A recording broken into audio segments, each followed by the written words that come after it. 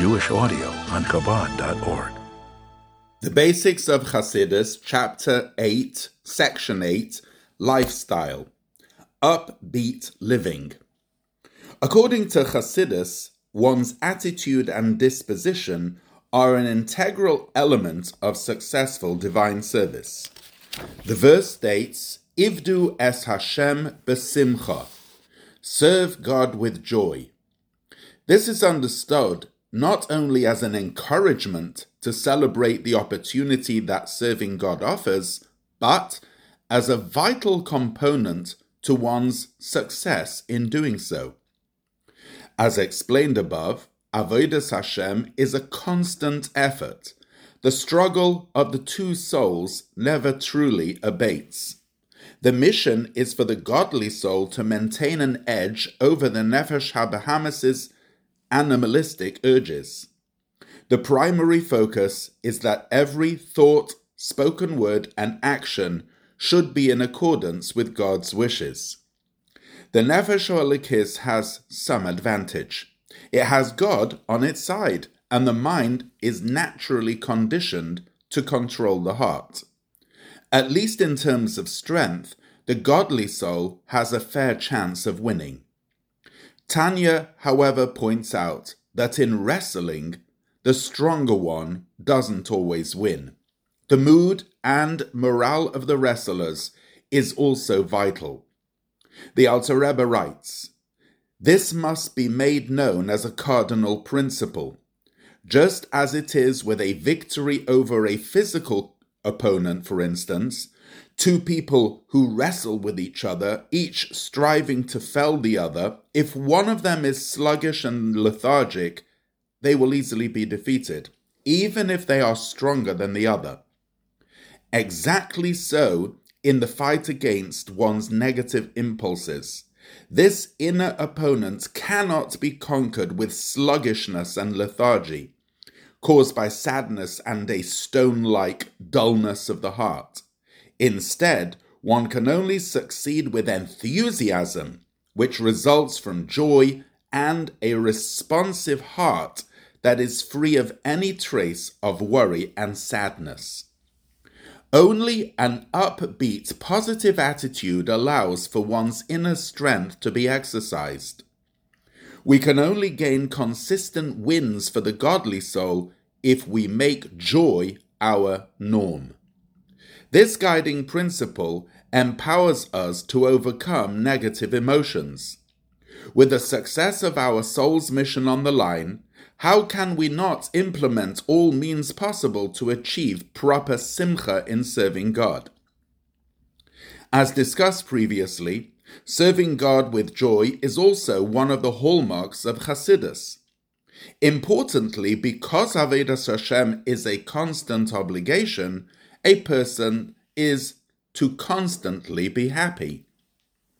Chassidus discusses numerous ways by which a person can achieve a joyous approach to life. By and large, they all relate somehow to closeness to God and the celebration of the opportunity to serve Him.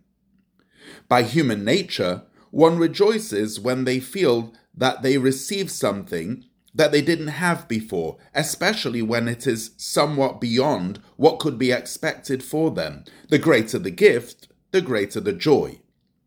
Therefore, when one thinks about the fact that as created beings we are all defined by our limitations, while God is truly infinite, serving God becomes the greatest joy. By fulfilling Torah and mitzvahs, we connect with the Creator, something that no created being could possibly reach independently. Being that this is the greatest gift one will ever receive in life, it can therefore bring about the greatest joy. When mitzvahs don't come easy. Before the giving of the Torah at Sinai, the Jewish people proclaimed, Na'aseh v'nishma. We will do first and understand second. This proclamation defines our intrinsic quality of obeying God's commands before understanding them. This correlates to our early discussion that the first step of all avodah, is Kabbalah's oil, accepting of the yoke of heaven. This bittul is a prerequisite of avodah. One cannot expect to be able to fully appreciate the value of serving God before one actually engages in it fully and wholeheartedly. Therefore, the first step is a sort of leap of faith. One does what is right just because this is what God wants from them. Without making ulterior calculations, the person is to accept the yoke of heaven and submit oneself to fulfilling God's will. However, this terminology requires some explanation. A yoke is a restrictive device used to harness an animal. How does this appropriately apply to people involved in serving God? Furthermore, as was just mentioned, Avodas Hashem is meant to be with joy, something this analogy of a yoke doesn't bring to mind.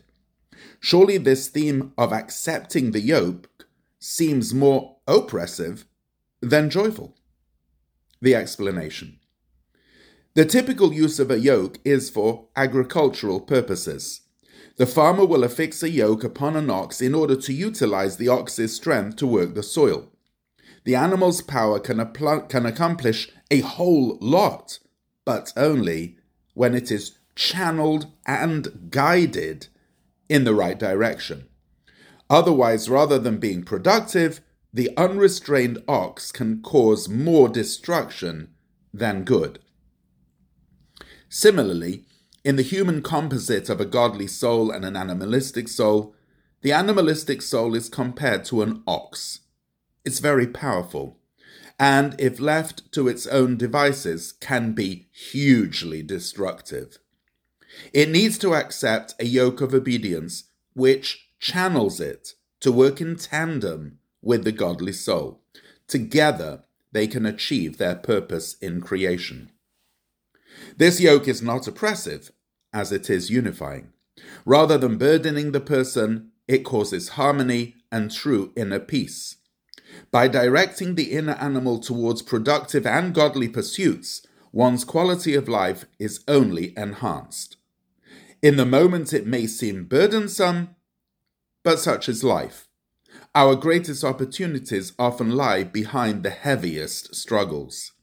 The momentary sense of restriction is only a transitory step in discovering one's true self. Attitudes.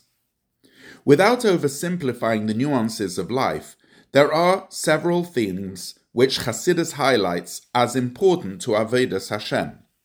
Below is a brief sampling of a few core ideas. Living God-centered. As explained above, the focus of Avodah is not reward, even that of a spiritual nature. Instead, the ultimate quest is an attachment to God alone, and the fulfillment of the purpose of one's soul descent. Chassidus teaches that a person is not to indulge in the pleasures and vanities of this world for their own sake, but rather take the world and transform it into a vehicle for the divine. Acting out of full dedication to God, a chassid seeks to perform mitzvahs with full adherence to Shulchan Aruch, and even goes beyond the letter of the law to perform mitzvahs in the most beautiful manner possible. Additionally, the clarity that avodah is not for one's personal benefit, but solely to serve God, enables the person to put their own advancement aside for the sake of others. Just as one does not feel like they are extending themselves when tending to their own needs, so too, caring for another can be with the same natural imperativeness. Serving God is not about calculating personal gain. Instead, it is about fulfilling what one is needed for. Never being satisfied. The correct perspective on life is that a person should be content with the material things that they have, but should continuously strive higher for greater spiritual accomplishments. In material matters, one who is satisfied with their lot is an individual of the highest quality. A person possessing this trait will, through avodah, attain the highest levels. In spiritual matters, however, to be satisfied with one's lot is the worst deficiency, and leads, God forbid, to descent and falling. Emphasize the positive. There is a verse in Tehillim, turn away from evil and do good, describing the two-pronged approach in Avodah. In general, the approach of Chassidus is to emphasize the do good, as a little light will push away much darkness. Self-perception. One is to recognize their virtues and strengths alongside their shortcomings. Most often, thoughts of self-doubt originate from the Yetzer Hara in its effort to deflate our morale. Likewise, when a person feels dejection because their avodah is lacking in sincerity and pnimius, this too is typically resulting from the side of negativity. We are tasked with fulfilling our godly mission, and we can be confident that we will be successful. Each and every individual must know that their efforts matter to God, and never should we allow for the cunning Yetzer Hara to get in our way. Never too far gone. Chassidus and Chassidic living internalizes the message of Pesach Sheni, that it's never too late. One can always correct and make amends. Hashgacha Pratis. Another foundation of Chassidic life is that everything one sees and hears is, by Hashgacha Pratis, by divine providence, and it is to be interpreted as an instruction in Avodas Hashem. The Baal Shem Tov taught that creation is an ongoing process of God pumping divine creative energy into the creation, constantly bringing everything forth in the manner known as something from nothing. The avodah of a chassid is to sense God's creative input by recognizing the hashgacha pratis in everything. It therefore follows that if something comes a person's way, it must, by hashgacha pratis, be for the purpose of serving God. This is the meaning of the teaching of our sages. Every person is obligated to say, the world was created for me. Insightfully, the Hebrew word for world is olam, etymologically rooted in the word helem, meaning concealment. In this light, our sages' statement can be understood to mean that the entire world and concealment was created in order for a person to reveal godliness within the concealment.